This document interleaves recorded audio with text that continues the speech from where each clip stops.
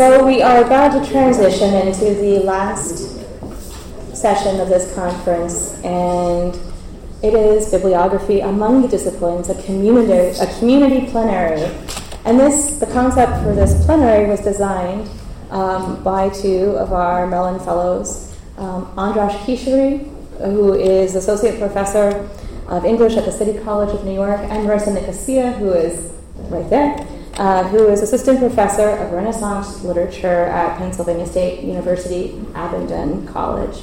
Marissa and Andras modeled this on a presentation that was made at Sharp, and this is designed really to engage the whole room. I will let them explain how it will unfold, but we're grateful to them for making this possible.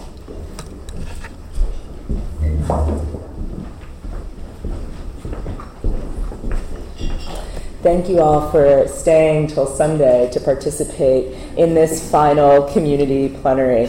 So to start, I want to acknowledge that today we gather here on Lenape lands to have this conversation about our community and the future of bibliography among the disciplines beyond this conference. And I'd like to thank the organizers of Sharp 2013's Guerrilla Plenary, which was the inspiration for a gathering that would really bring the community together for a conversation. And I would be remiss if I didn't thank, at the very beginning of this gathering, Donna C., Barbara Heritage, Claire Rieger, and Jeremy Dibble for the exceptional job that they have done organizing this conference. So let's give it a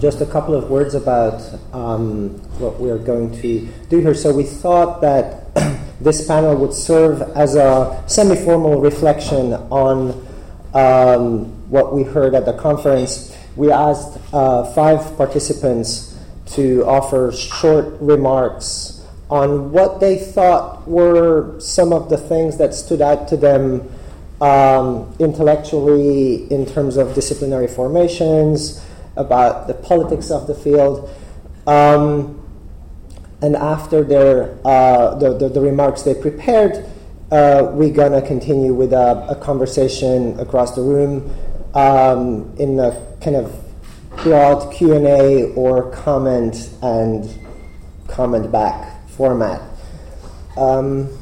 So we're going to introduce our invited speakers up front, and then they'll say their name again before they begin their short remarks so you know who's talking. So our first panelist is Megan Doherty. She's a director and curator of the Doris Ullman Galleries and an assistant professor of art history at Berea College in Berea, Kentucky.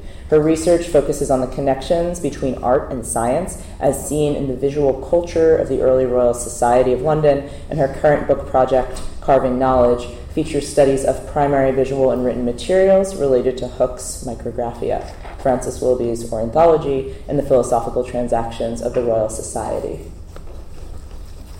Isabel Hofmeyr is professor of African literature at the University of the Witwatersrand, Johannesburg, and global distinguished professor at NYU.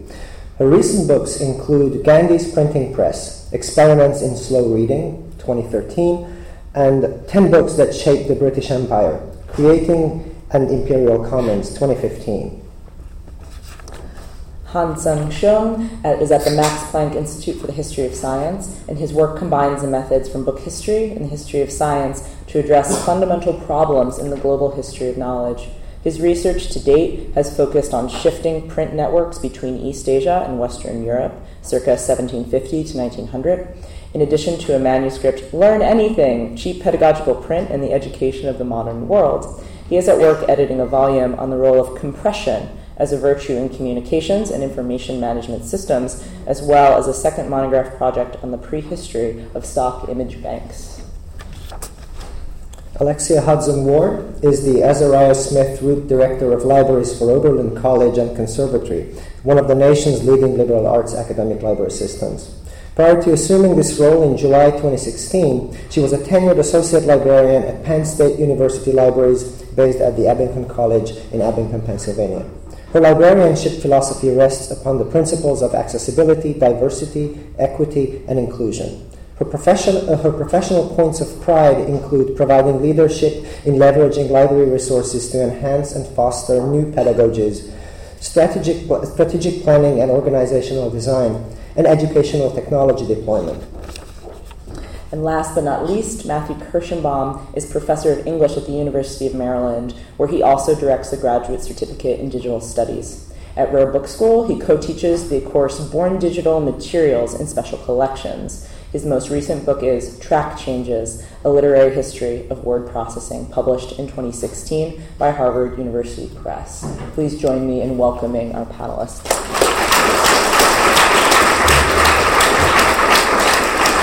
And the first speaker is Megan Doherty.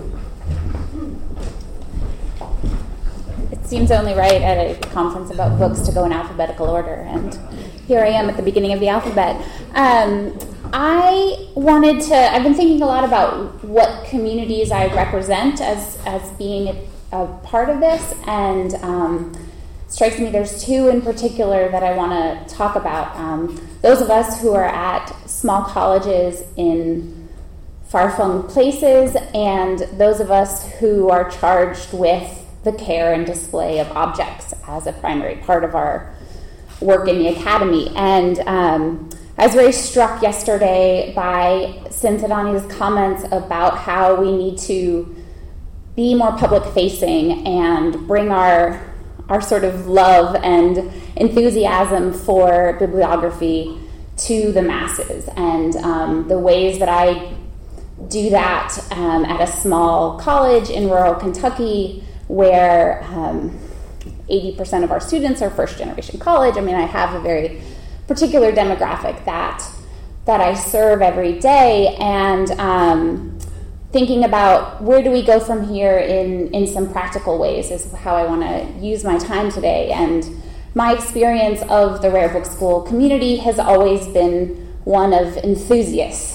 that there's a great love and enthusiasm for bookish things, however we might define that. And what I always try to reflect on as I'm leaving a Rare Book School event is, how do I capture some of that enthusiasm? How do I bring that back with me to my daily life, where, I have 3 titles, I don't have any staff, there are all these exigencies that exist in the real world, and then there's the enthusiasm that exists in the Rare Book School world.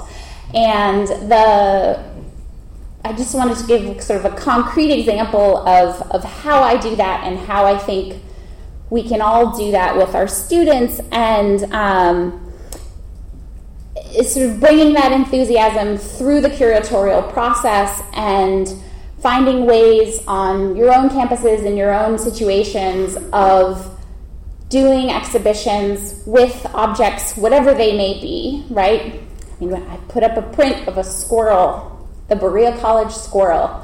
I mean, the student was so thrilled to put up a print of the Berea College squirrel, because there's so much mythology about these stupid squirrels on our campus, and how you can't, there's this sense that you cannot harm the squirrels, that there are rules at the college about this, none of which, it's all urban legend, but to put that print up in the kind of entryway of the library alongside sort of Amsterdam reprints of Audubon prints and quarto editions of Audubon, and bringing all of these materials together and giving students the opportunity, the chance to sort of make those choices, right? What should be in this exhibition?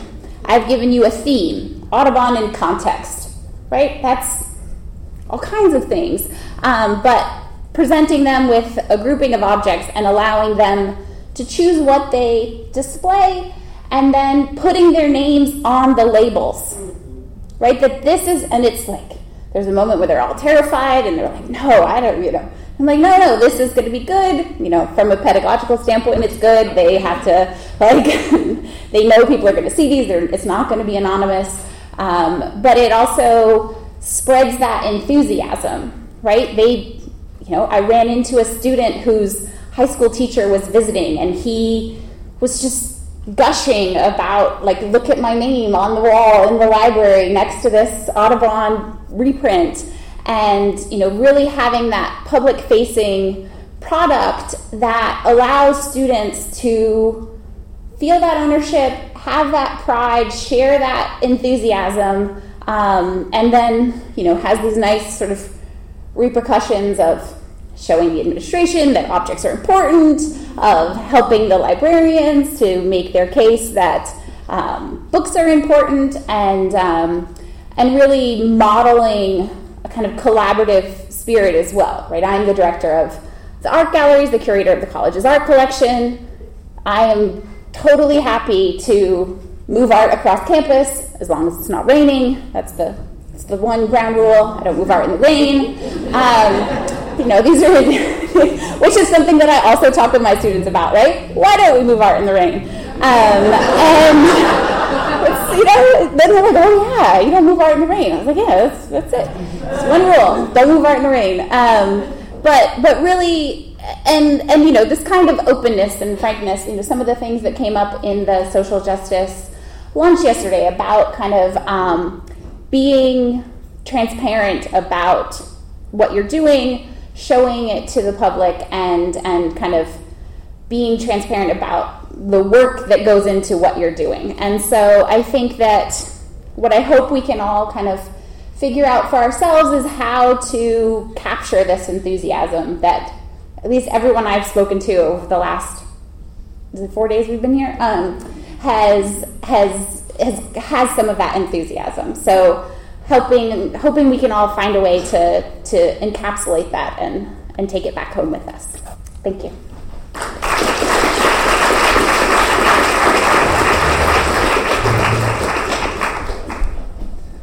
Next, Isabel Hoffmeyer.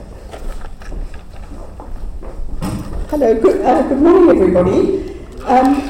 Just a brief bit of background, and then really three observations. I live in South Africa, and I do some teaching at NYU. I've worked a lot in book history. I've worked in book history, and I've obviously read a lot of stuff. But this is really my first exposure to this kind of conference. So I was very happy and delighted to be here. I arrived at the very, very tail end of the plenaries. I attended the open sessions. I wasn't in any of the working groups, and I also attended the social justice lunches. So that was my particular angle on this conference. And I must say I was just particularly struck by the energy and will in those social justice lunches. And as I understand it, the intention of this conference is to try and move book history, to move it outwards, out from a traditionally Anglo-American focus. And I could just see the will and the energy in those lunches indicated that would certainly happen, and would happen in really interesting sorts of ways. I suppose the 3 points I have is to say, where did the conference not seem to take book history? So just 3 reflections from my point of view on what were the routes not taken, what seemed to be the striking silences. Again, just in terms of disciplines itself, it seemed, and I don't know, that it would be interesting to think about what were the disciplines that were not here. The ones that struck me was, I don't know if there were any geographers, and that seemed a very useful and productive link. I think there was maybe one anthropologist, but textual anthropology seems very close in spirit to book history, and also oddly, and I don't know if I'm correct, but no media and communication studies people. So just that seemed to me an area worth thinking of. I think so. The second thing that really struck me was the absence of any discussion of ecology and climate change. And it seems to be such an interesting and obvious route for book history to take, and in some senses it already occupies that space. Patricia Jaeger has, of course, pointed out that, and a lot of this work is happening, that the considerations of a literary form, literary genre, material form, should be grappling seriously with the issues of what are the forms of energy that make those possible and what are the modes of waste that they produce. And book history seems very perfectly positioned to take and animate that particular field in really interesting sorts of ways.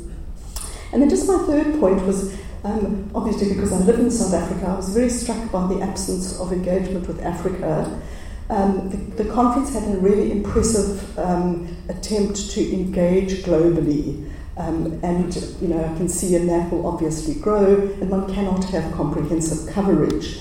But I suppose if there is a very striking absence, it's an intellectually productive point to say, oh, this is interesting, why is there no engagement? Can we use the history of that lack of engagement to feed back into our own disciplines? How, if we open up forms of engagement with that area, would that open up new latitudes and suggest new kinds of directions? So I think it could be an extremely productive question to ask.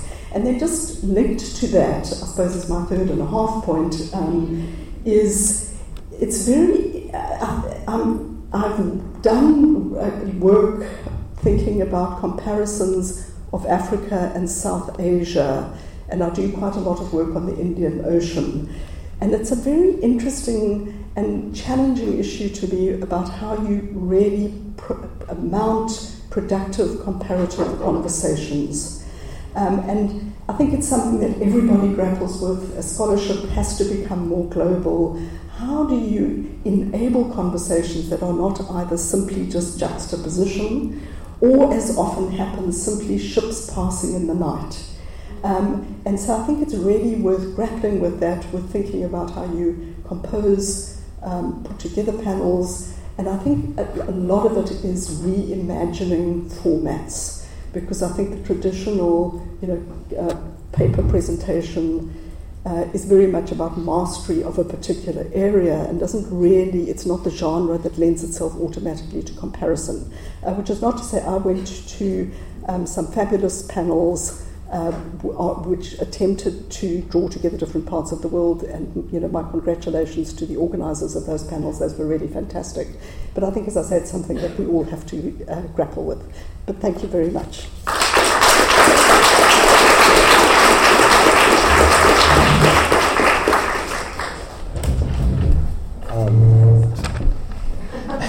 Next, Han-Sun Chung. Thank you, and thanks to Andras and Melissa for having me at this panel, or this plenary. I feel, a bit out of place. I was thinking maybe the last 10 minutes or so what I could really say as obviously the youngest and most junior member of this panel. And so I thought it could be structured actually not around, I will briefly mention some of my own observations and participating as an observer, as purely an auditor in the Globalizing Book History and Bibliography workshop. But mostly I'd actually want to speak around the point of what I would call scholarly personae and virtues of the community assembled here, and particularly stress what I might call two virtues, one of irreverence and one of the irony of belonging.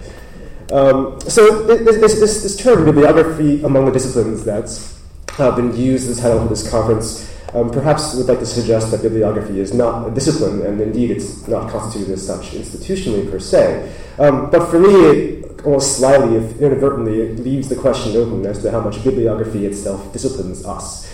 And indeed, I had this image in my mind of this kind of rather fanciful image of us being trained as sleeper agents and the hidden emissaries of an empire of bibliography who will infiltrate academia and all its little departments and then one day stage a kind of coup to bring bibliography to its fore. So really we need to think about how we are also, as on the one hand, using bibliography as a way to challenge the existing structure of the way our disciplinary discourses have been formed, but also what it is that bibliography is doing in terms of its own power and operating upon us. Bibliography is, at least in my early encounter with it, has the pretensions towards being a science of description, a natural history that transplanted into the world of inscriptions and texts. And like natural history, it aims to tame the teeming variety, the teeming variety of a textual nature, thus producing normative and normalizing descriptions. In this sense, one of the principal anxieties that came up during the globalizing book history and bibliography workshop was a deep anxiety about what constitutes the nature of the book. About the nature of the book itself. Indeed, the globalizing impulse challenged the very notion of a stable book. And it's to this end, I think, that first some notion of irreverence is actually in hand. So bibliography, again, not necessarily in the form that we would like to practice it, but often in the forms in which we encounter it, and which causes a negative reaction among so many of our peers. I think that aspect of bibliography comes from the fact that it does exercise a certain type of policing power. It's the constitution of the legitimacy of text, of what is authentic or what is not. And that veridical sense of a text is deployed in other contexts, whether scholarly or even juridical. At the same time, bibliography is also part of the reification of a canon and orthodoxy, of what can be used, what is visible and should not be. And we can see this in the constitution of intellectual genealogies, of transmission, through the aspect of bibliography, as well as the ways in which other aspects of bibliography, even in the material focus, also produce certain types of moral and aesthetic judgments about the makers and the qualities of text. So irreverence then challenges the notion, or it should be about challenging the notion of what we consecrate as the book itself. Indeed, irreverence often strikes me as a certain, maybe uncured undergraduate impulse I have, which is when I'm in libraries and special collections and archives, maybe not every, I as an undergraduate often wanted to cause chaos in libraries. I like the idea of, let's say, not destroying books, but putting books out of place, we've all imagined various scenarios in libraries of things we can do that can upset the solemnity and silence of it. I think we can transfer that. I think we should transfer that energy actually into what our scholarly output is that these spaces, while important, should also be challenged in some sense, in that the respect in which they create and awe in which they create also needs to be undermined. I think about this sometimes in my own work. The things that interest me the most are actually the accidental blotches, smudges, smears, signs of use, wear, and tear. And the way in which collections functions is to excise an object, to enclave it from its circulation, and therefore its kind of living, almost living, let's say, destruction in some sense, or at least erosion, through the natural forces that tell us actually about the social lives of text. So we need to be careful about thinking what exactly the library's archives and special collections do in consecrating the text as the object of a certain moment and a certain historical context, thus removing it from its life and circulation. Indeed, we need to be careful about the way in which libraries and archives produce dead objects. So I would say irreverence in that sense is a valuable scholarly virtue to have in mind. The second is this thing that I'm temporarily calling the irony of belonging, which I've just made up as a term maybe 10 minutes ago. But this is a question that came up in a social justice panel when we were asked as to who really feels as if they belong here. And there are various opinions upon that. And I would just suggest that probably the greatest thing that can come out of bringing us together in a space such as this is actually the tension between always belonging and never belonging, perhaps never wanting to be a member of a club that would have you as one. I think what produces actually the most interesting scholarship is precisely that none of us perhaps would actually identify as, or none of us may really wish to identify as bibliographers or book historians outright, and yet we feel somehow pulled towards this in a certain way. And to navigate that tension, to feel as if one perhaps never belongs, and to understand that never belonging, rather than being a negative statement, is in fact a productive, critical moment, is the thing that I would have us all keep in mind as we move from our belonging in this space here to disperse among our various different departments. So that's it.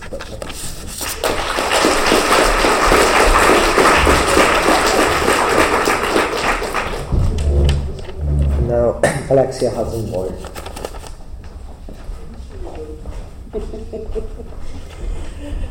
Thanks to the conference and session organizers for this invitation. And so I will do my best because, as one colleague summed up our experience over the several past days as #mindblown.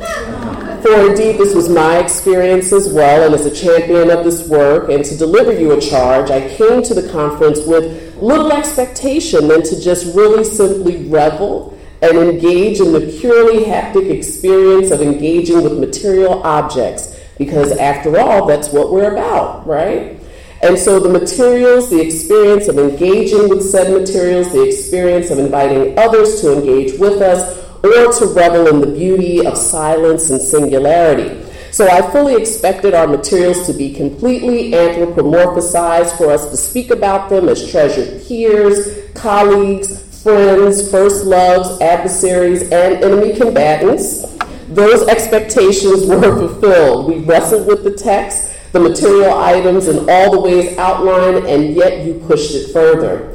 As a card-carrying member of the hip-hop generation, as one who remembers what it was like in the late 70s and the early 80s for individuals to take material objects and to stretch and bend and morph them, to distort them, to create new languages, to open up new ways of learning, to expose layers that were once hidden, to see new content and new context. My dear colleagues, I believe I can say to you that you created the remix at this conference.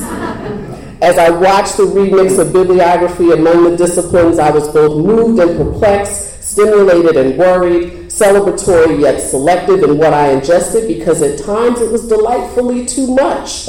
We negotiated intriguing and difficult terrain. Sessions explored the love and abuse of books, traces of kissing techniques that were explored, as well as the deconstruction for rather pedestrian rationale. Data was analyzed and visualized as augmented personal research tools and catalysts for social activism. Race was surfaced in ethnobibliographic approaches. Quilts were leveraged as text. Audio recordings helped us to hear the past. Network science was explored in women's print history, and I was bedazzled by medieval medical charms.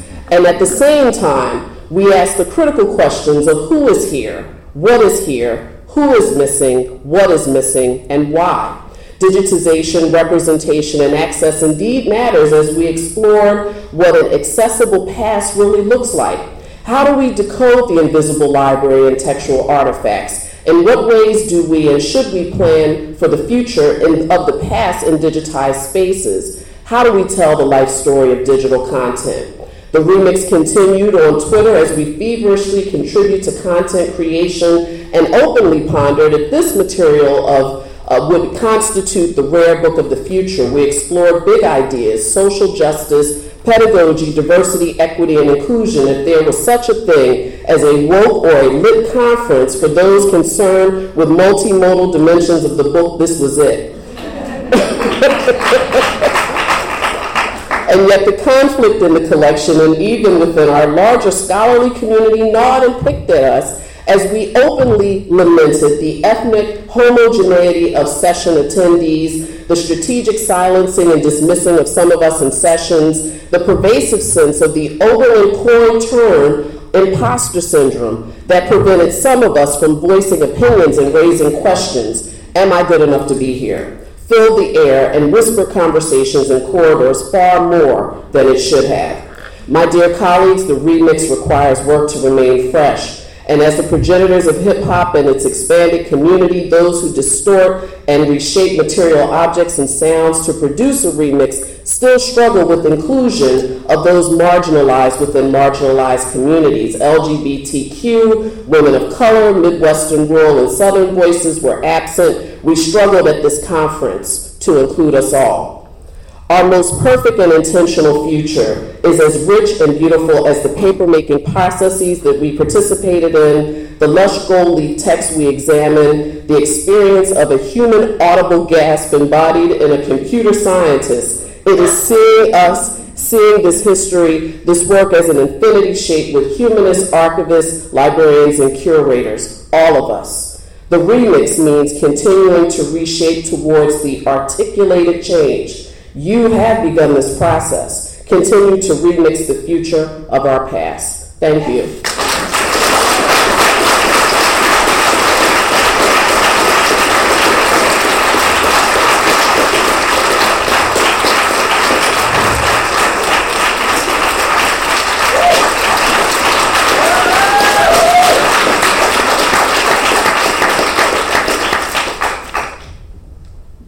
Matthew Kirschenbaum.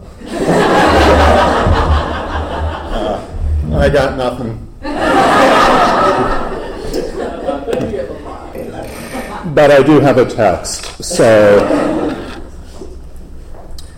in the last 4 days, I've heard papers about quilts and manuscripts, buildings and doors, books and Bob Dylan CDs, It seems clear that Mackenzie's expansive vision for the field, first voiced in his Panizzi lectures of 1985, has been fully realized. There is no going back from this. To quote from the Japanese video game Katamari Damacy, "My Earth really is full of things." Bibliography, we might say, is as big as the Earth or as big as the world. Bibliography is as big as the world, but the world is bigger than bibliography. Anyone plugged into their social networks or the cable news in their hotel room knows what I mean. Even as our presentations and discussions and dinners proceeded here in Philadelphia, Puerto Rico remained in the dark, California continued to burn, the burial of the dead continued apace in Las Vegas, and discipline and punishment of our most vulnerable continued to be handed down directly from the Resolute desk in the Oval. A woman was blocked from Twitter because she spoke out or spoke up, and statistically, 372 people in these United States are dead from gunfire since Thursday. At one point on Friday, I scrawled this in my conference notebook. What bibliography offers is an uncompromising commitment to the individuality of things, every instance, every copy. I think I can live with that, which is to say, work with it, adopt it as part of what Richard Rorty would have called my final vocabulary. And yet, the world is bigger than bibliography. Yesterday, at the outset of an on-fire presentation, and here you should imagine the emoji for fire, Simran Tadani proposed a modest but, I think, mighty revision of the conference title, Bibliography Beyond the Disciplines. Her point, as I took it, we need to take it to the streets. Likewise, when Brent Seals virtually unrolled the sheets of a 2,000-year-old scroll withdrawn into a lump of shriveled carbon, all of us drew in our breath. What a wonder. That which had previously been opaque became transparent in the blink of a pixel.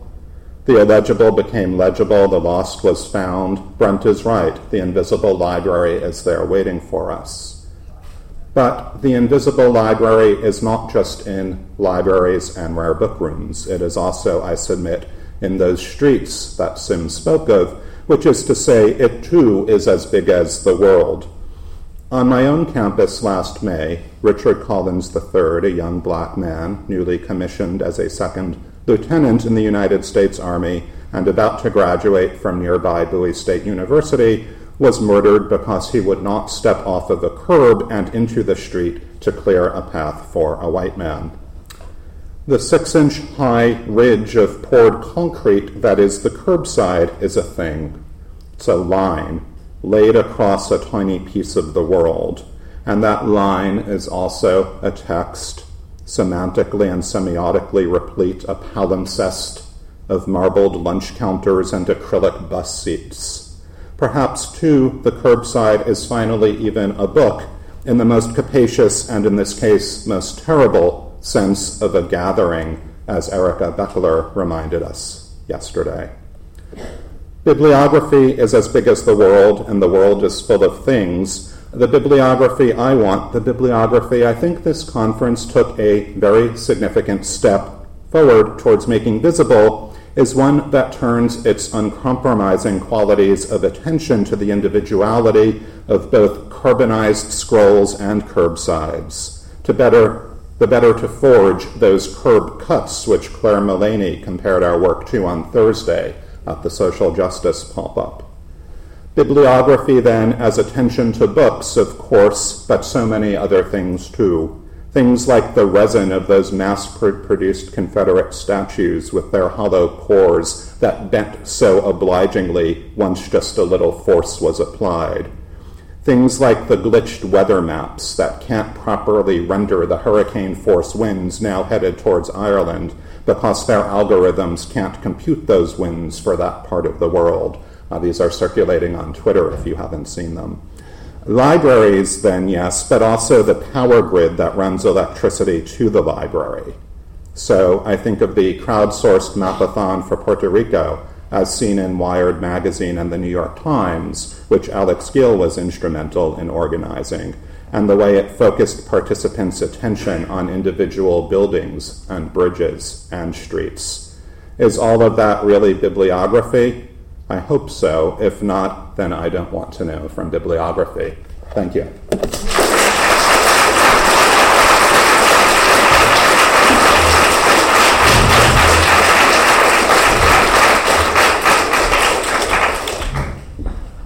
Okay, the floor is open for questions, comments, reflections that can be addressed to the room, to the panel, among the panel. There are going to be some microphones moving around, which I know often feel like they impact the natural flow of conversation, but are important to make sure everyone can be heard in this large space.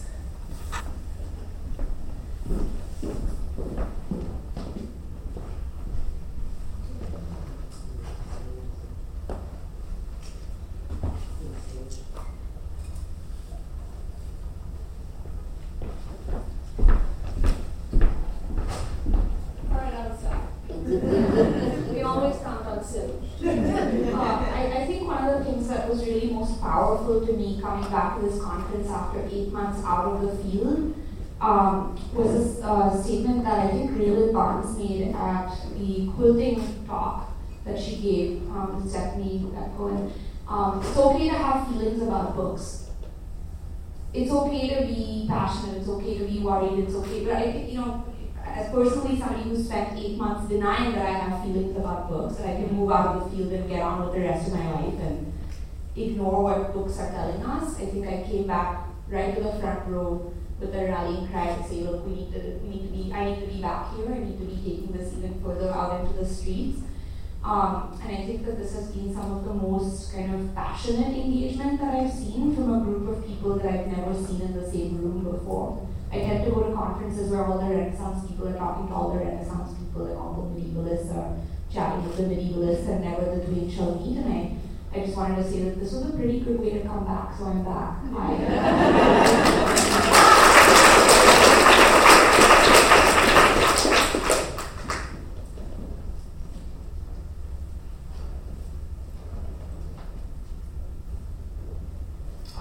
Thank you so much for all of your remarks.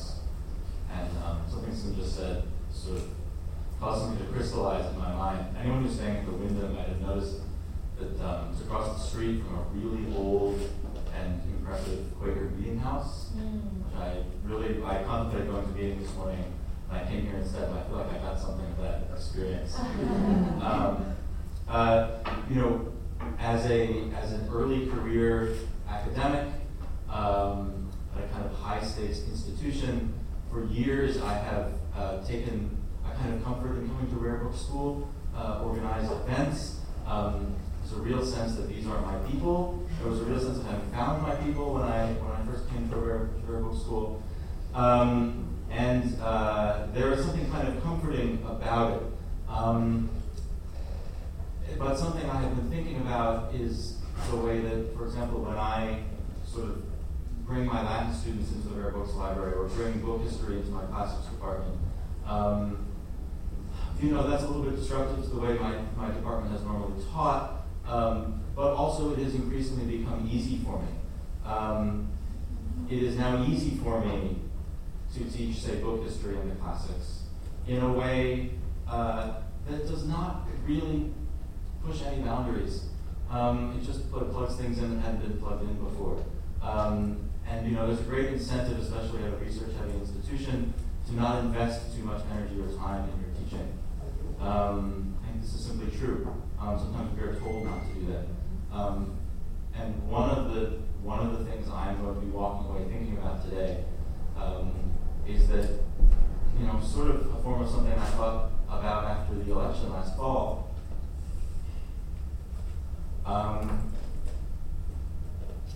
Is how much work there is to do. And at the job, my job is the doing of that work.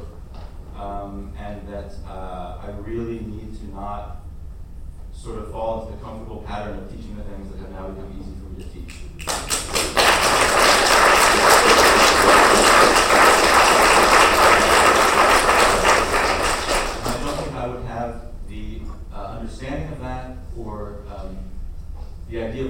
look like or the resources with which to start doing that without all the people I have met through Rare Book School and through here, through this event, and all of the perspectives I've heard here. So I just want to say thank you for that.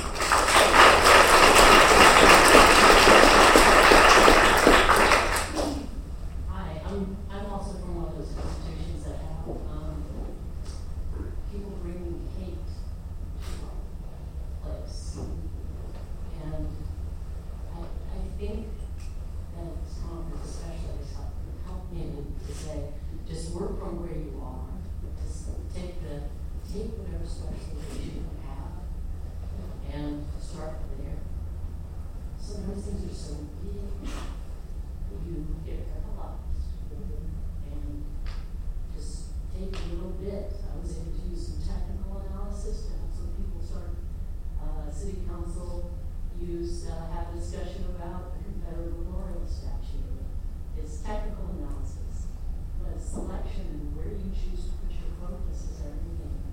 So take one small bit, but make sure it's in the right area. And you don't have to do everything, but a lot of us take the bits that we can. There is a lot of energy that gets moved into the right area. And you don't have to be the one who's leading. You lead by helping someone. It's a very important lesson for us, I think.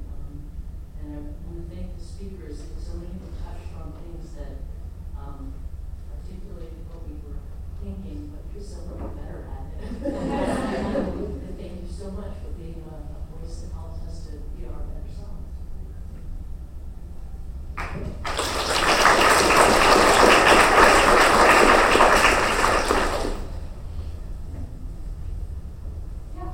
Hi, I'm Sonia. I just want to build on some of the comments that people have been making and say what Rare Book School has done for me, and also not even realizing it until I heard your closing remarks that this is something that I learned from Rare Book School, which is that in my field, which is the history of art, we have our students engage with objects all the time, but that's usually within the context of museums. And because I'm a medievalist at a state university that doesn't have any medieval collections, any medieval stuff within the distance where I can take my class to go to see it during class time, one of the things I learned from Rare Book School was to work with what you have. And so I have my students now meet in the library, but we take objects that we just have, even if they're just off the shelves, and we pay a certain kind of attention to them that we would pay to medieval objects. And then they go forth and they do that with objects that they just come across in their everyday lives. And that's the sort of habitus that I've gotten from this. And I think that that's something that we can even take beyond our own students in the classroom. So that's been tremendously valuable to me.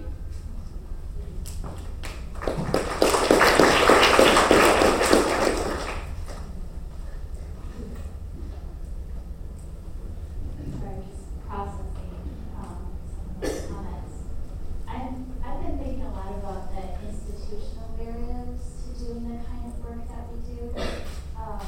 My degree and my training is in comparative literature, but there were no jobs in comparative literature, so now I'm in the English department. And as an assistant professor, I'm constantly being told, if you want to get tenure, do English stuff.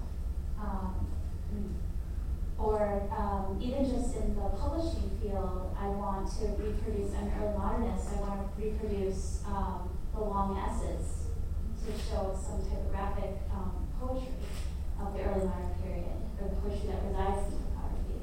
Shakespeare Quarterly doesn't let you reproduce the long essays. So I'm finding a lot of institutional pushback on the kinds of work that I want to do, both structural as well as institutional. And I'm just wondering how we can push back on those kinds of issues. So I guess that's a question to the crowd.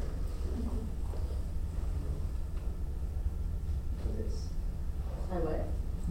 You gonna bring me a microphone?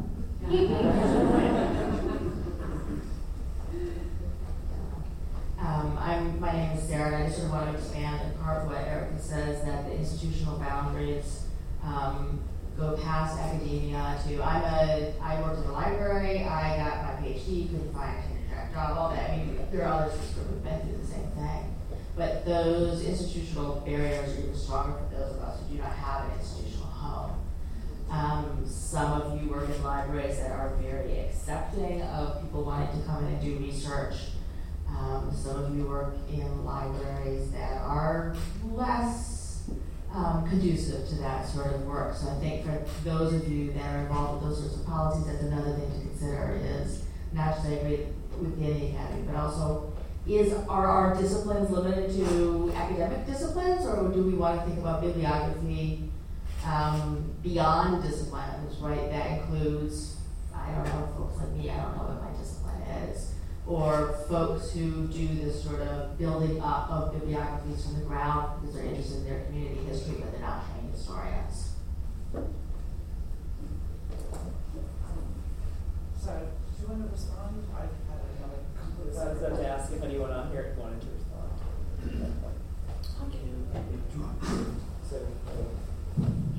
Okay. I used hip hop as a metaphor deliberately today because I remember when people had milk carts, raggedy records, and wobbly turntables. And somehow those individuals went on to produce clearly one of the most influential genres of music internationally to be produced ever. And so if you think about it metaphorically in that context, then institutional boundaries on some level become dissolved. If your library at your institution is not helping you, there's a library someplace else that will. And so we often, at my institution, we host and invite colleagues from all over the world to come and do research. We don't necessarily think in the context of this work is just for this particular set of people. We really do believe that we are to democratize teaching and learning and research, and subsequently we try to transcend some of those barriers. But I encourage you all to think about that. Think about the ways in which some of the most powerful aspects that we have seen in popular culture have been derived by just a one-drop good idea. And think about the ways in which your work can continue to kind of happen outside of those structures and restrictions. I get it. I went through the tenure stream as well. I understand big school, understand all of those things. But the truth of the matter is that this work will not advance if we continue to be shackled mentally around what can happen. My comment, I guess, kind of might pick up on that, but it goes back also to the question of pedagogy, because one of the things, I've been teaching history of the book this semester, at an institution that has a special collections library, but not an institution where the humanities are being widely defunded all the time. And an institution with a very sort of interesting student body comprised of very affluent students from the Chicago suburbs and very non-affluent students from Milwaukee, with all the attendant racial demographics that you might imagine happening there in the city that is known as the most segregated city in America, right? That's Milwaukee's claim to fame. And so it's terrible. So I'm thinking a lot about how to include my diverse body of students in the classroom, what to do, especially medieval, Renaissance, these high elite culture status things.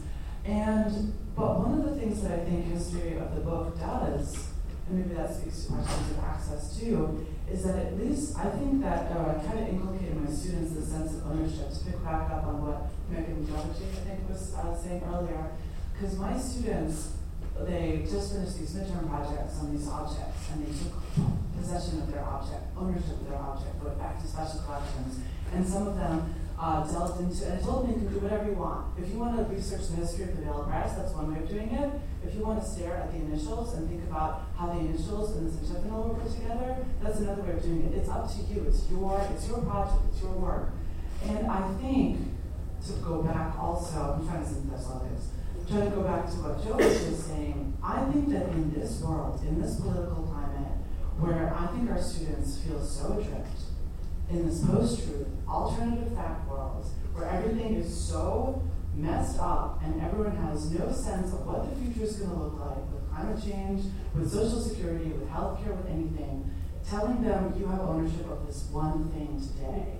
For this space of this classroom, for the space of this special collections visit, for the space of this project, I think does, I don't know, does some kind of important work that is only the very, very beginning. But I think if book history can do something in this world, it can give our students some node, something that they can literally tangibly grasp, right? And maybe that helps mitigate against some of the other endless problems that we have going on right now.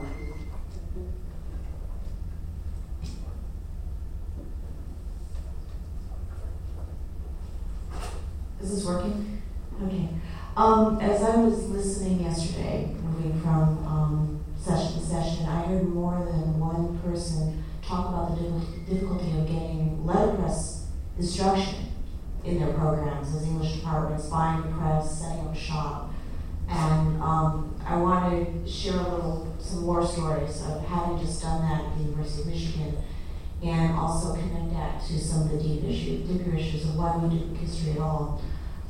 When I moved back to Detroit in 2012, I moved for one faculty position and thought I would be saving my little press and another press in the city of Detroit. And someone had told me in 2012, no, you will end up saving the alternative press, one of the most important small literary presses of the 20th century. I would have fainted with fear. But that is what happened. And we managed to get the library to buy the press. I set it up last year. We have the entire press. We have the ornaments. We have the ink. We have the paper. And it is a book historian's dream come true to work to be able to actually reconstruct everything. And we also have the entire paper archive. It is well worth doing.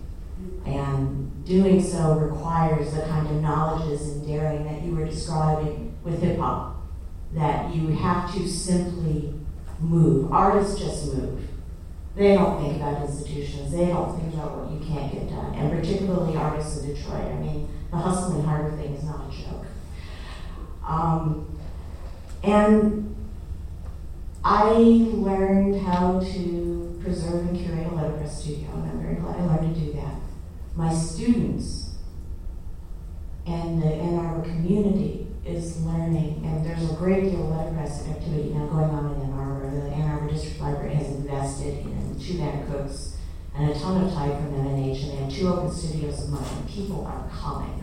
Those open studios are packed. Letterpress is like knitting. Tell this to any institution who has a makerspace at Angle. I believe the humanities teaches what people need to know for themselves. People need to read for themselves. They need to write for themselves. Makerspaces teach us all the other things people want to know for themselves. It's fine to buy a hat, but better to knit your own. And what I heard at the open letterpress studio at the Ann Arbor District Library was, well, I could go buy a sign, but this is for my vote. I wanted to make this sign. These are my business cards. I'm going to hand them out.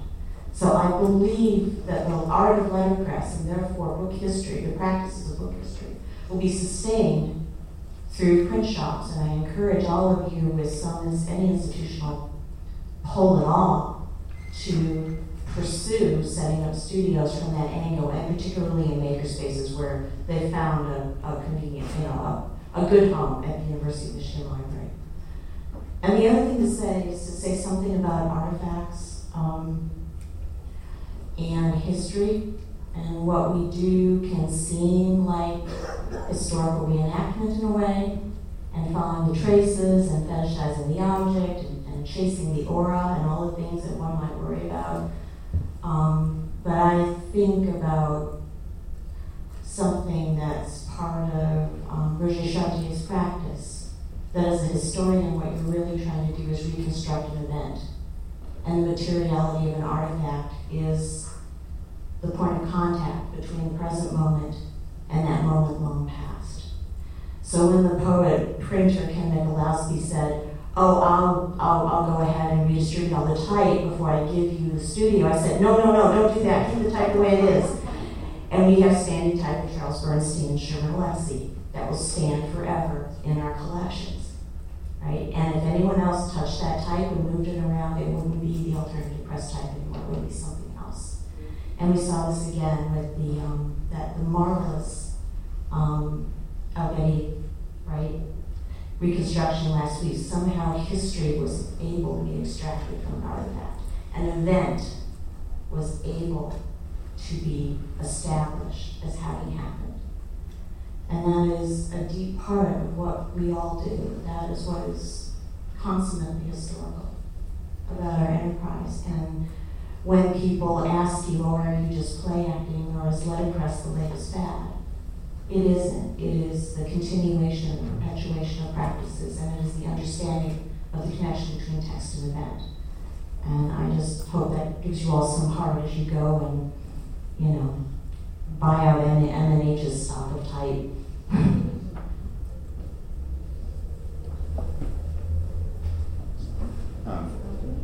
I? You're on. Yeah. Thanks. I just wanted to briefly follow on from that, and yes to all of that. And the one sort of emendation I would offer is that for letterpress, read also other kinds of textual technologies. And so I'm thinking, wondering about, for example, our digital world and our screen lives that people have mentioned, and what the equivalent sorts of activities would be for setting up that letterpress shelf and teaching students how to set type and so forth.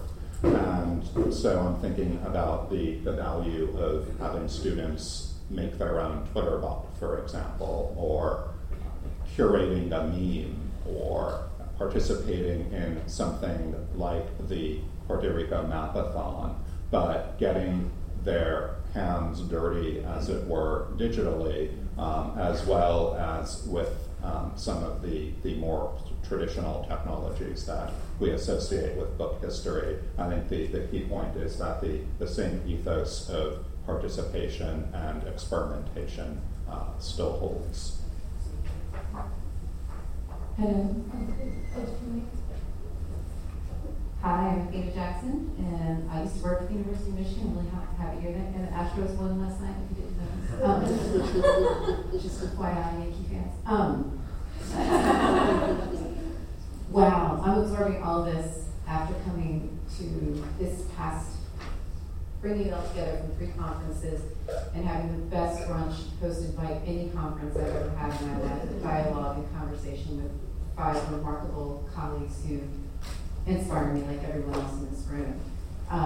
In August at Penn State, we hosted a conference called Intersections, which was the role of public services and special collections libraries, and I was honored to invite speakers who spoke a lot about the challenges of description and historical practices of description vis-a-vis how our students and researchers will find what they're looking for if we continue to perpetuate sort of historical, homogeneous, and arguably hegemonic practices in our descriptive histories. And how could we even do accurate public services if we aren't looking at our description as closely as we're looking at the errata in the back of a certain book?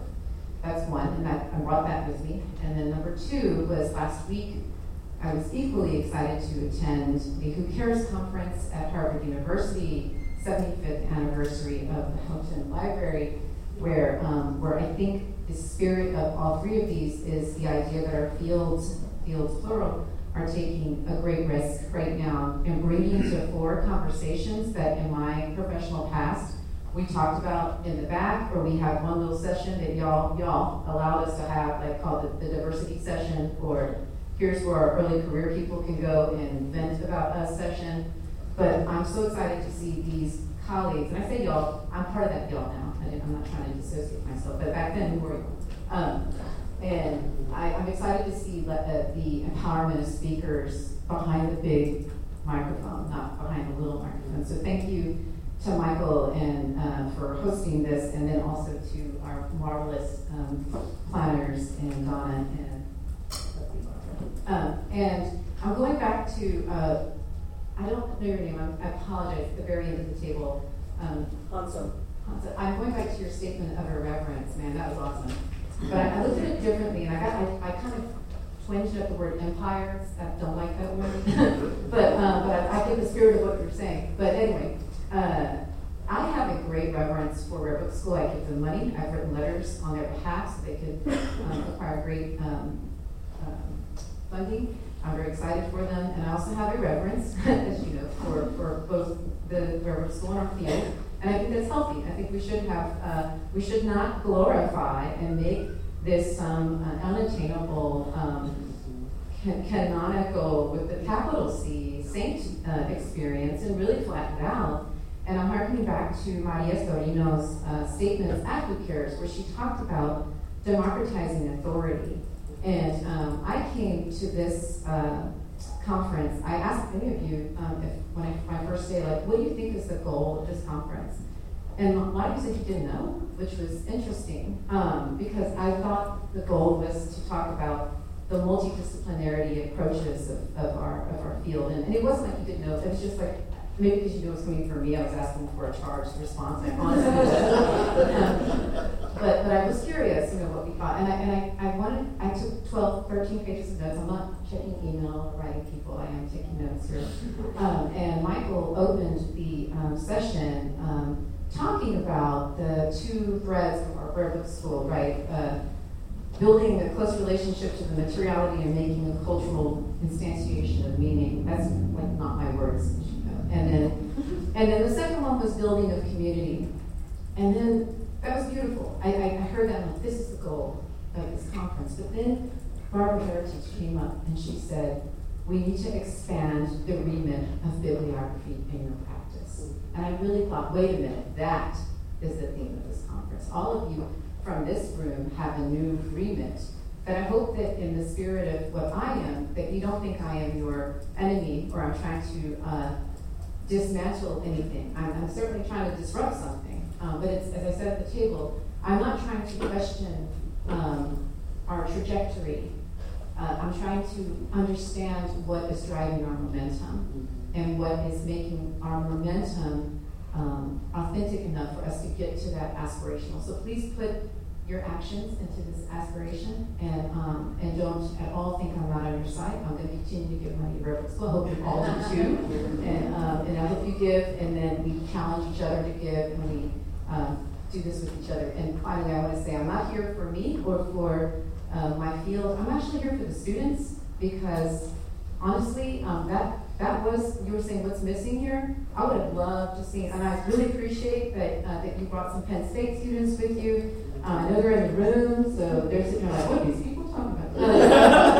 And I really hope that we don't lose sight of the fact that there are thousands and thousands and thousands of students who, as Matt said, were not trapped or locked in a bubble that we all think we're in. They're in the world just like we are, and they want to understand what is making us so inspired to continue to work in these times. And I think if you shed your inspiration along with sharing authority, they will meet you. But please do share that authority. Thank you.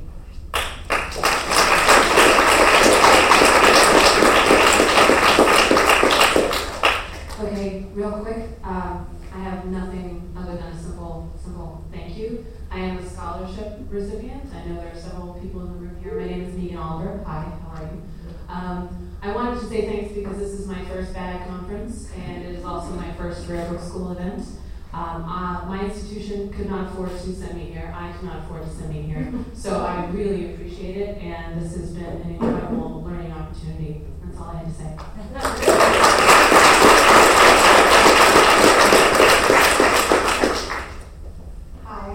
A question for the room.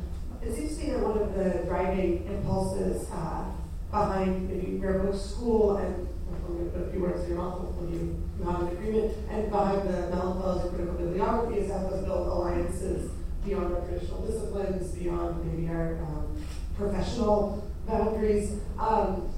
And as we look sort of more broadly for what bibliography should be doing in our world, which I think was one of the themes of the respondents, I've been thinking sort of throughout this conference about what these next set of alliances need to be. Like, I now talk to a classicist really regularly, but maybe who else?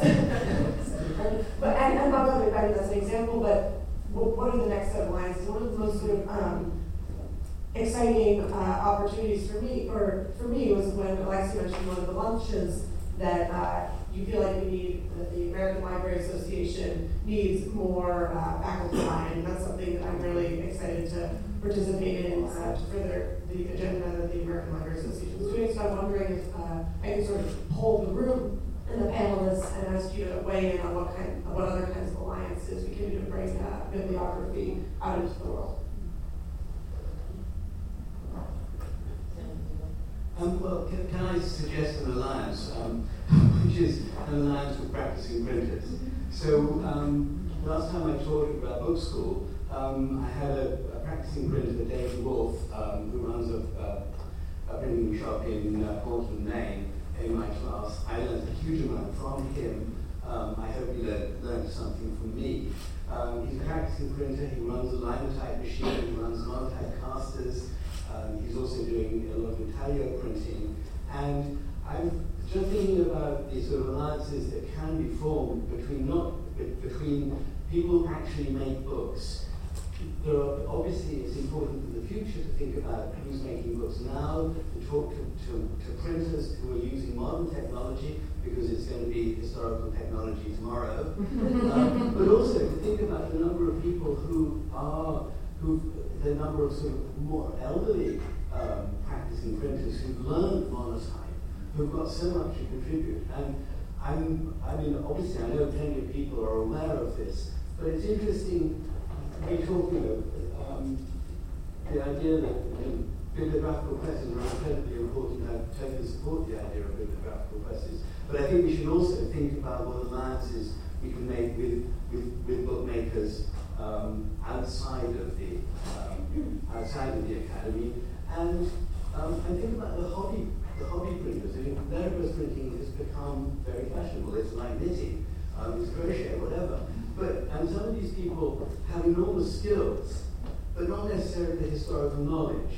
And I think what I've been trying to think about, and I haven't got the answer to this yet, but I think we need to think about how we can learn from them, and at the same time sort of give them some historical information so that they can then, put into practice some of the historical knowledge that we've gained and see how it works, so they can become part of our laboratory. That's all.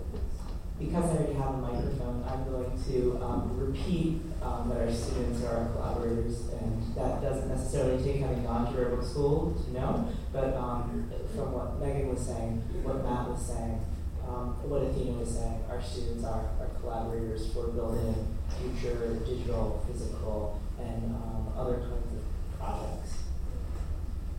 So I'm Barbara, and just to reply, Hannah, so you know that I work on the reception history of Jane Eyre, and this spring we invited down as part of a Festival of the Book event that happens in Charlottesville a writer who wrote an adaptation of Jane Eyre, which is really great because I never get to meet the authors.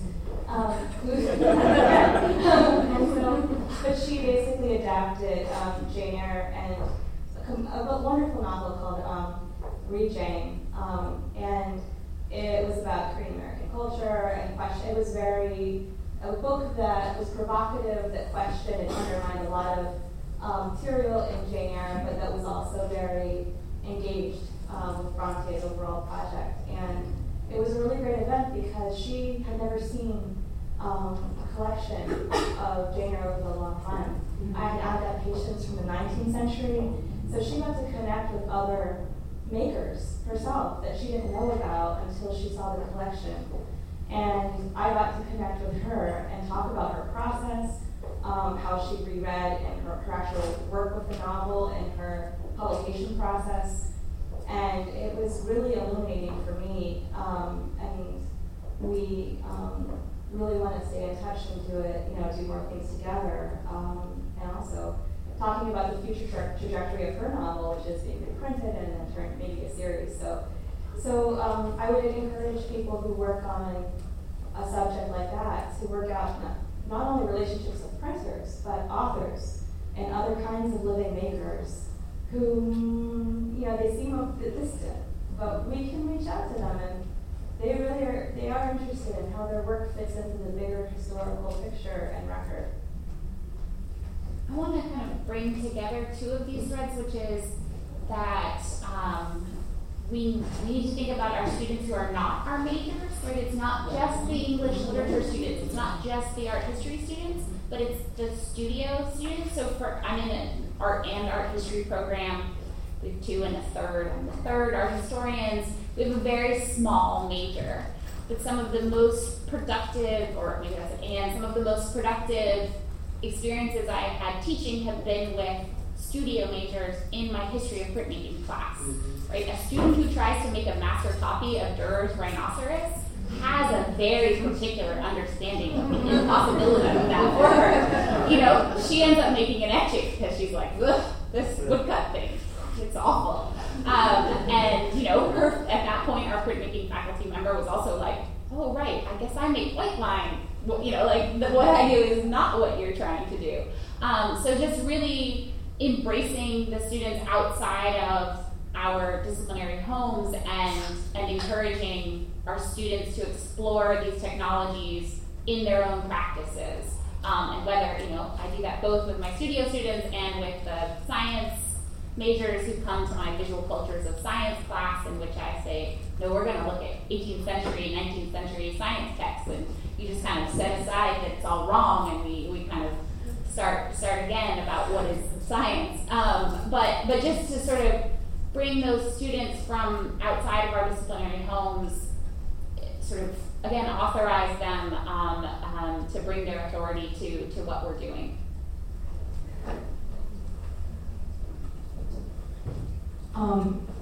My name is Anna.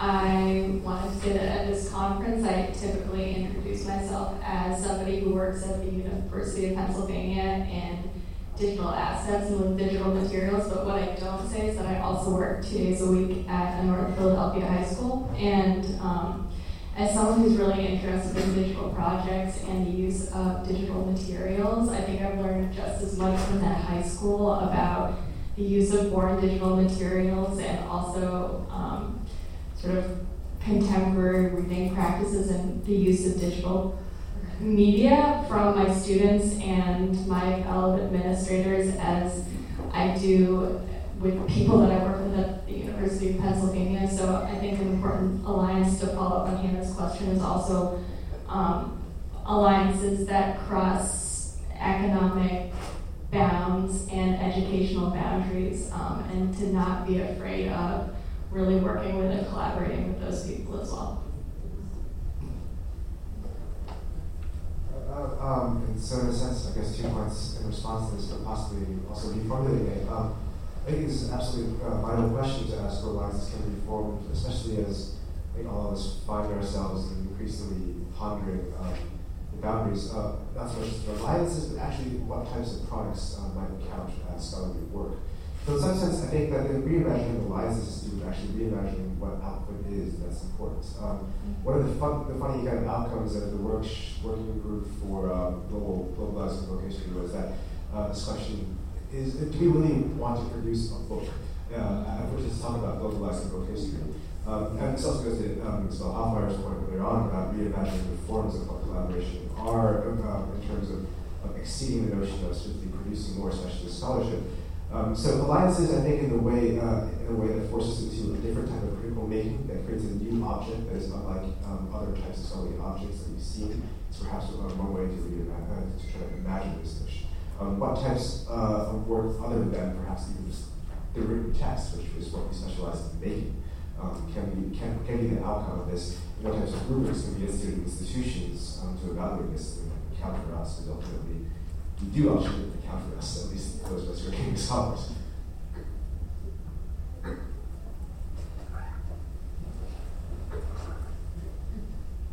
I just wanted to add a small point onto what Megan and some others were saying. I mostly teach first years who are not yet disciplined, who are probably closer to your high school students. And I try to bring some material objects, some engagement with books into any classroom that I have. They're also not likely to remain disciplined. They're likely to go out into the world and become other people. We can think about this instrumentally, they might become donors or they might become advocates for humanities. But also just in the spirit of what someone was talking about yesterday, to create a public for what we do that doesn't have to have an academic output, but can just be, part of this interested community. So what I was going to say is a little bit loopier than I had wanted to, but actually Claire's comment leads into it and what came before. My second job when I was doing my PhD was a historical tour guide, and it was great. It was one of the best jobs I ever had, and we would walk around and show layers of the city. We would show people what you're looking at, and then talk about what came here generations and generations before. This was in New York, and so I would do 2-hour walking tours, and it made me think about the potential public face of depositing ourselves, whether in a guerrilla fashion or but more likely on regular contracts in places where bibliographers shouldn't be. Do you see what I'm saying? So situating ourselves in public libraries and offering ourselves up and saying, well, do you want to learn about this object as a physical one, not just as a carrier of information? I'm here and I'm sitting at the front. I have no idea how to implement that, but that would be a public face. I'm Morgan. I consider myself an early career veteran, I suppose.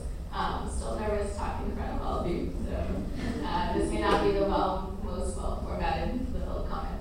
But I took last summer, a course with David Van Ermeulen on scholarly editing. And if I learned anything, it's that bibliography is everything and everything is bibliography. And in terms of kind of finding new audiences for bibliography, or including more people in the conversation, 2 blocks away, as I'm sure many of you know, is the Consortium for the History of Science, Technology, and Medicine. And Thursday night, I went to one of their working groups on astrolabes. And funnily enough, one of the presentations here was on astrolabes. And I was like, wow, during that conversation at the consortium, they were wondering, where else could their research go besides just predicting the accuracy of one single astrolabe? They want to do more of a social context of astrolabes. And they can use bibliography. They should be here. And I think some of the fellows at the consortium are. So I think including people not in the literature, not in the arts, but in the sciences could be really useful. Thank you. Because I've been hearing a lot of this stuff. A lot of what we can do is outreach, but a lot of what we do is irreducibly weird as well. and I think it's a good thing, and it's something to embrace. A lot of what we do is this really meticulous process in a lot of ways. That's just a big part of, it's inevitably going to be a big part of what we do, and that's, I think, as I've come up against it and talking with other people here, the impression I've gotten is that a lot of students come through never having thought about the processes that get things into their hands. It's not just that they don't think about where a book comes from, they don't think about paper, they don't think about circuit boards, they don't think about they just don't think about the materiality of things because they never had a reason to, in many, many cases, not exclusively, but many, many cases. And so much of what we do is, at that point, not just teaching them about process, but knowing what happens and how things break down and stop processing. And we're a big part of repair organizations and repair operations. There's sort of a scholarship of repair that I think we all sort of practice in fits and starts of this, even if not systematically. And we live in a society that is increasingly, for many reasons outside of our control, going to start breaking down at an accelerating rate. And this is something that we are, in some ways, uniquely already prepared to work on the repair of those processes and to start thinking about ways that maybe we can even reconfigure things and make them better as they go. And that's irreducibly weird to a lot of people who live in society. But we're, in some ways, it's bad that we're in a society that's doing this, but we're in a fortuitous position that we can place ourselves and say, no, actually, we can do something with this. We can take these pieces. We can make something here. And I hope that maybe we will be able to do this and as we go on out of here today. Hi, this is sort of a strange way to think about the creative repair, but I just wanted to offer to everyone, please make use of your colleagues in your conservation departments as collaborators. I know we tend to sometimes have a reputation as people who try to put annoying restrictions. But actually, we're equally invested in making things as safe as possible, but also in addition to our roles as caretakers of the collections, we're deeply, deeply interested in how things are made and the history of how things are made. So, the history of bookbinding, the history of materials, the perspective that technical analysis can bring to some of your investigations, and also just understanding how the field is evolving in terms of how artifacts are created and sort of keeping up with those trends as much as we can. One of the newest specialties in conservation education is conservation of time-based media and computer-generated art. So in addition to more digital library content, there are students studying works of art that only exist in the computer environment. And so, I'm just saying, feel free to talk to us. We'd love to interact with you and talk with you about what's going on in the world. This might not be the most focused response, so apologies in advance. Speaking as one of the few students who was here this weekend, I know that myself and the other undergraduate students I met, we approached this conference with a very narrow idea of what we'd be encountering, and we all had our minds blown just how diverse this field is and how much material there is. And also, someone had mentioned bringing writers into the conversation. And as a writer myself, it has been so odd to go through a whole weekend where very few people talk about the creators of this content that we're looking at. And that feels so alien to me, to talk about something and not think about the people who made this, because you need them. If you didn't have those people, you don't have the content that you're looking at. So absolutely to reach out to the authors would be incredible, because they're there and they don't realize that the opportunity is there to engage in this sort of conversation, but absolutely if you reach out, they love it. But also, as a humanities student, sometimes what I encounter at school is, well, we don't have the funding. We don't have the funding. We'd love to do this, but we don't have the funding. And then it's because it's all going to the STEM. So it was so wonderful to hear the talk last night about the scrolls from Getty, because it's such a beautiful blending of technology and humanities that sometimes it seems like it has to be one or the other. And it's so wonderful to see that no, it doesn't have to be that way. We can use these to enhance each other, and I wish we'd stress that more at the undergraduate level instead of focusing on just one or the other. Woo.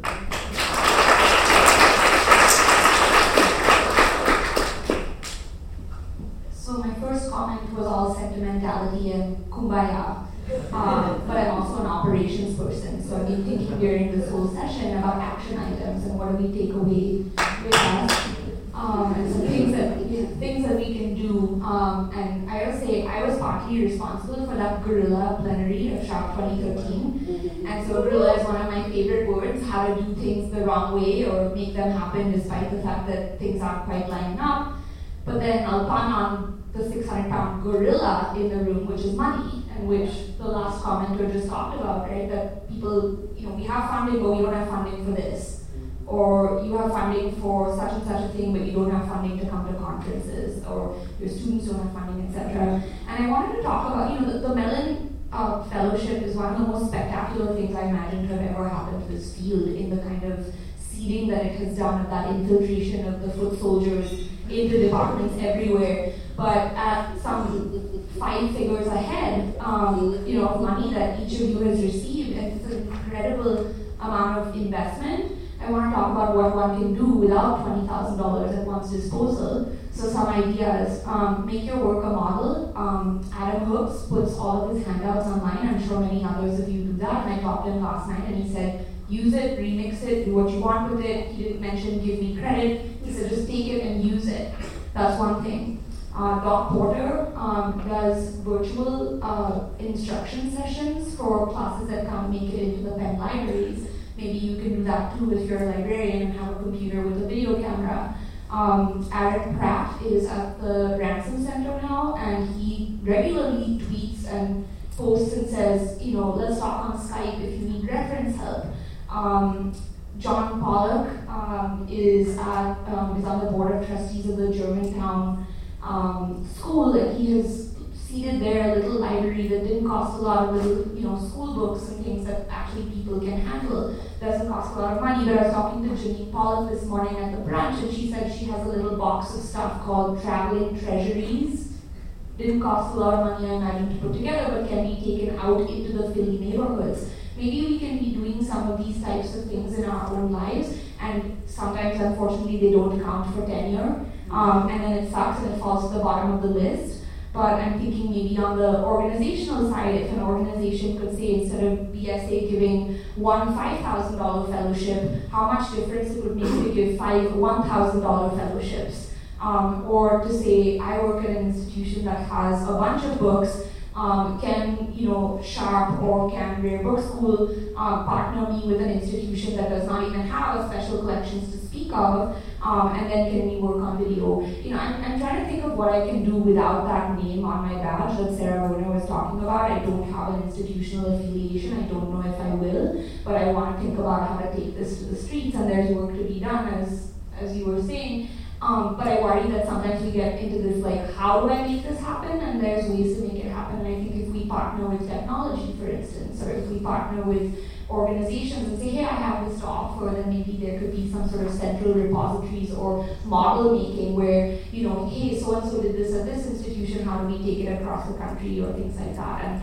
And I walk away very, very, very inspired by all of the different things that have made me really think very hard. But there's still action items, and I want to not get lost in the sentimentality of my last comment, and you'll be hearing from me saying, I did this thing, hopefully, very soon. I just wanted to follow up on that. I'm Shelley Langdale, I'm a curator at the Art Museum, Philadelphia Art Museum, in Crimson Drawings, and we I think it was about 17 years ago now, there was a consortium established here called the Philadelphia Print Collaborative, and it blossomed into an international contemporary print festival that examined all different forms of print that exist in 2010 and kind of petered out. And we're in the process of reorganizing as a consortium, and I'm just offering this as a potential model for some of the things that you were just talking about, because we've reached out to artists who are not necessarily affiliated with any particular institution, printmaking workshops, any institution in the Philadelphia region that collects printed materials of any kinds. We've started having quarterly meetings where we take turns going to different locations. That institution, the people at that institution are responsible for organizing the agenda, sending out the list. We all collaborated on an emailing list that's ever expanding to continue to include people. And the ultimate goal is to get back into the model that we had with the collaborative of finding out what other people are working on at every meeting, seeing where there's opportunities for potential collaboration. If someone has an idea but they don't have the money, perhaps 3 people can come together, apply for a grant together. And it has been very successful in the past, and it also, I think, addresses the issue of really reaching out and not even knowing necessarily who you might be able to collaborate with. I just want to follow up on Sim's point and say, as someone who has a traditional academic background, is now in a traditional tenure-track program, how easy it is for me to get up in my head and feel paralyzed, right? Like, I have so many things to do, so many particular pressures. And I want to do this outreach, and I just learned so much from the librarians that I work alongside. And more recently, from the curators at our art museum as well. And so I would just like to, and this is something Rare Book School has brought home to me again and again, but to the academics in the room, I just want to, these networks in many cases are already there, right? There's a sense that if we don't see something being done, we need to invent it. Don't reinvent the wheel, but you can, go downstairs and talk to your librarians who have these networks with local institutions who, in many cases, have been involved in local schools, local libraries, things like that, for much longer than I've been at my institution. I've learned so much, and I'm so grateful to all of the librarians in the room. And I hope that this can be another step in creating a culture where, particularly in bibliographic fields, that kind of collaboration is the norm rather than the exception. So to close things off, first I want to thank everyone in this room who has been in this room and everyone who has spoken in this room for participating in this conversation. This conference has been a really interesting pivot point from a lot of radical energy that started with the first Mellon Fellowship of Scholars in Critical Bibliography at Rare Book School. And here we're at this conference as a pivot point, bibliography among the disciplines. And we're about to pivot into the new era of the Society of Fellows of Scholars in Critical Bibliography at Rare Book School, which is going to take this work further. And I think that that society is open to early career scholars, librarians, faculty, archivists, and curators who have projects and are interested in Rare Book School courses.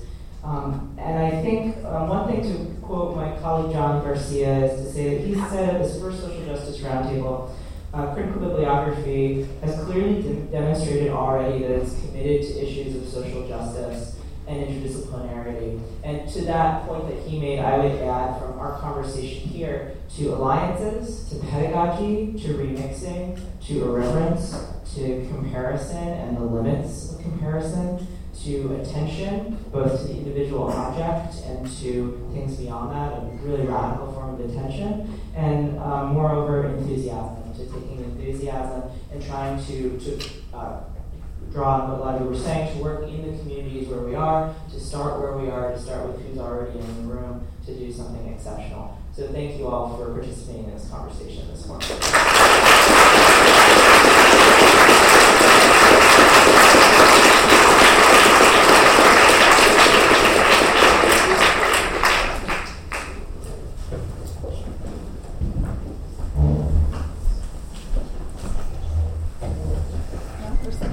You can do whatever you want. Stay where you are.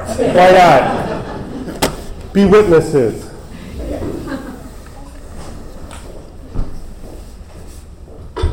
Now the ears of my ears are awake. Now the eyes of my eyes are opened. E. Cummings. That's very much the way I feel about these 4 days, that the ears of my ears are opened and the eyes of my eyes are awake. That's a chiasm. To stand before you here, so filled with hope and so profoundly challenged, is a moment I'm unused to. I hope you won't mind if I tell you that you have filled me with tremendous hopefulness for the future of bibliographical and book historical studies, that you have strengthened my resolve to use Rare Book School as an instrument to advance the common good in multiple ways. But I also feel, as I hope you do, profoundly challenged. W.B. Yeats importantly said, "In dreams begins responsibilities." And if we have variously, in our own several ways, these days, shared a common dream, a dream that has a rich pluriformity and some dead ends and cul-de-sacs perhaps, we've learned anew and deepened our own vision again that we need each other to form those alliances, to do the remix. But also, I'm challenged by the fact that I think that the academic community needs the energies in this room, but also the ethical purpose in this room. What we've been talking about in these days is very political, even when it's not overtly so. I believe that bibliography can be a profoundly ethical act, because I believe that the kinds of things that we devote our attention to are the things that in the end make or not our lives. So, I'm filled with hopefulness and humility on the one hand, but profoundly challenged by you, by your sense of purpose, by the perspectives that at times I have found difficult and arresting in this room. And I can only believe that's deeply salutary. I can only say on behalf of Rare Book School, thank you. Thank you to all of you for what you've contributed this day and in the days before. But I'd particularly like to thank two groups. First of those groups is obvious. Obviously, I want to thank the 45 fellows who came and who have contributed so much. The fellows who have been on the program committee, the fellows who have been on the local arrangements committee, the fellows who have behind the scenes done so much to help make this happen. In so many ways, this conference is theirs. And that's a good thing because they can body this forth again. But I'd also like to thank the Rare Book School faculty who have contributed in so many ways to this program by providing a kind of intellectual infrastructure, particularly in some of those workshops. But even beyond that, for many of the faculty, the people in the room are your past and future students. And how great is that? So I'm very grateful to the fellows. I'm deeply grateful to the faculty, and I look forward to working with both of you, both groups, in the years ahead. I would like to say that I think Donna C. and Barbara had something to do with this conference. I'm not really sure what, but somehow I think they had a tiny bit to do with this conference. And so I would like to thank them publicly.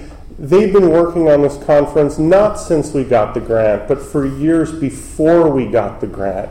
And I would like publicly to thank them and to give a small token of my affection.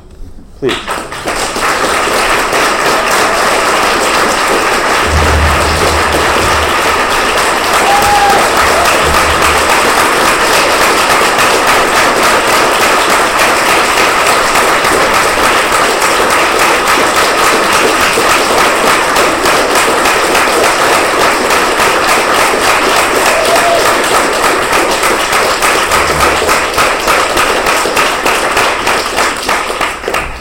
But it's also true that they were very ably assisted by Claire Rieger. And Claire should really get 2 bouquets, not only because she did the work that they asked them to do, but she also put up with their boss's boss. So let's thank Claire as well, please.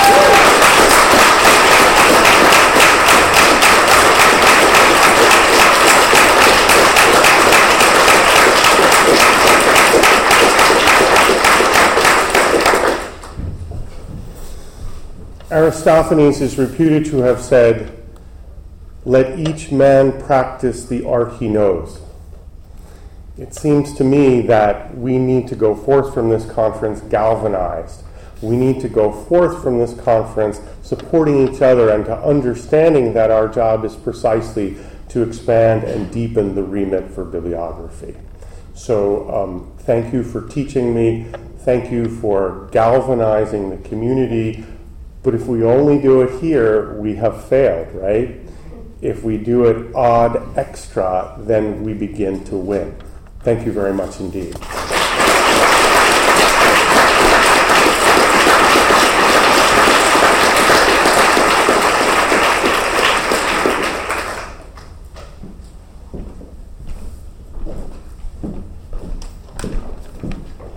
We have the joyful task of continuing the list of thank yous.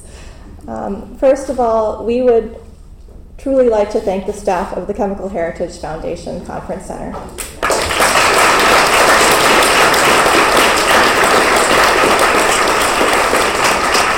In particular, Laurie Andreas, TJ Doe, who ran AV, and Emily Nichols, who you know behind the desk on the second floor.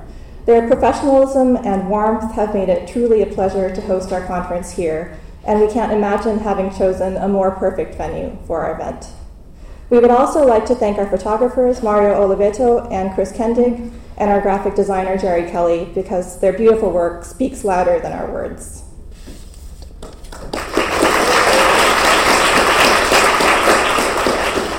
So even though I'm a curator, I don't curate the collections in Philadelphia. We want to thank all the librarians and library staff who made this conference possible, especially the staff of the Kislak Center, the Free Library of Philadelphia, and the Chemical Heritage Foundation. Those librarians and staff include Will Noel, Lynn Farrington, John Pollock, Dot Porter, Betsy Bates, Tom Hessel, Janine Pollock, Caitlin Goodman, Joseph Shemtoff, Ronald Brashear, and James Volkel. We're really grateful for all the time and energy you put into gathering together the stuff. And I will hold up an old RBS Valentine that's familiar to many of you. Anything worth doing is worth overdoing.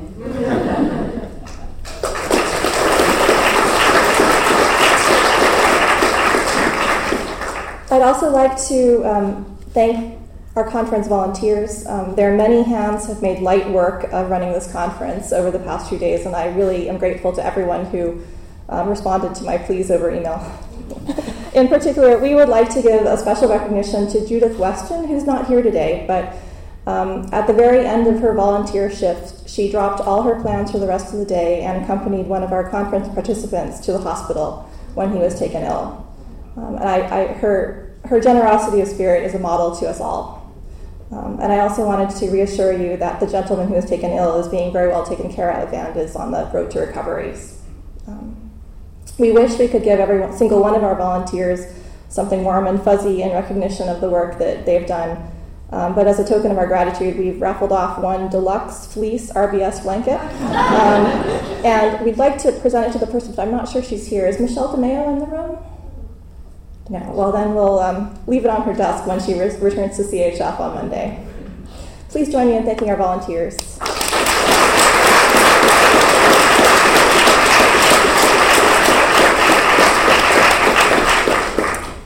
So those are those people who volunteer, and there are some who are conscripted into service, and some of those people are in the room today. Jeremy and Ruth. You've been running around this building, and before you came here, you were running around, and you'll doubtlessly be running around when we get back to Charlottesville. Your work made this conference possible. We could not have done this without you two, and you will now receive gifts.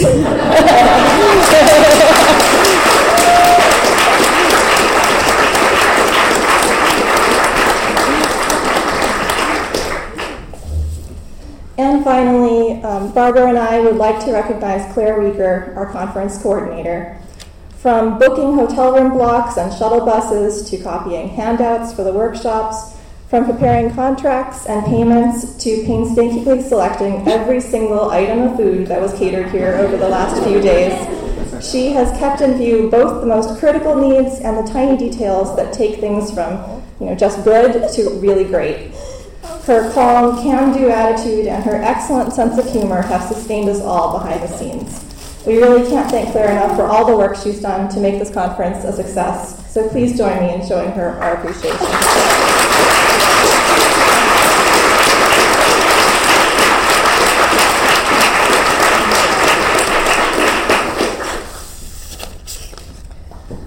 And now, just to wrap up, we invite the president of the Society of Fellows in Critical Bibliography, that's Stephanie Frampton, to address you and just tell you a little bit about the society, and then we'll depart. Stephanie.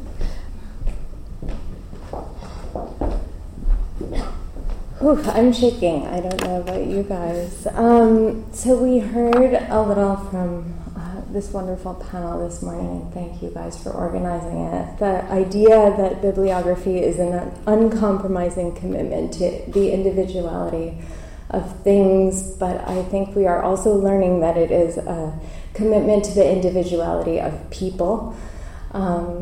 Materiality does not have all of the answers, but it does allow us to ask some of the most important questions.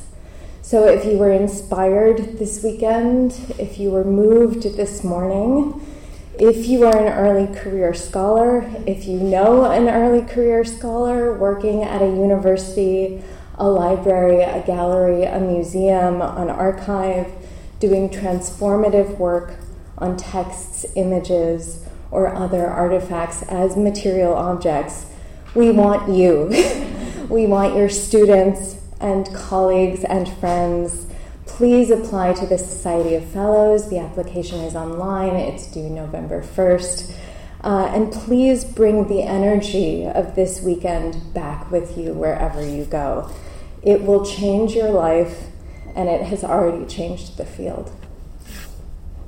So I'll finish by thanking on behalf of all of the fellows, Donna C. and Barbara Heritage, whose unflagging service to this field and this community is incomparable.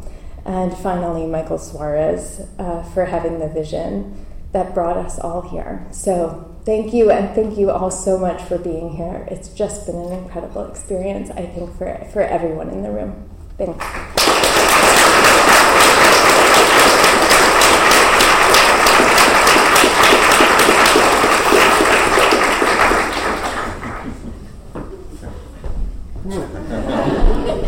So, the November 1 deadline for the Society of Fellows, it's a hard deadline. You've got to make it. But it's also true that there is a concomitant deadline for the Rare Book School Scholarship Program. So there are multiple kinds of scholarships. They're on the website. And if not for you, then for your students, right? So the scholarships are open till November 1. And you should get your students to apply, or you should apply yourselves. Yeah? Yeah. Bye.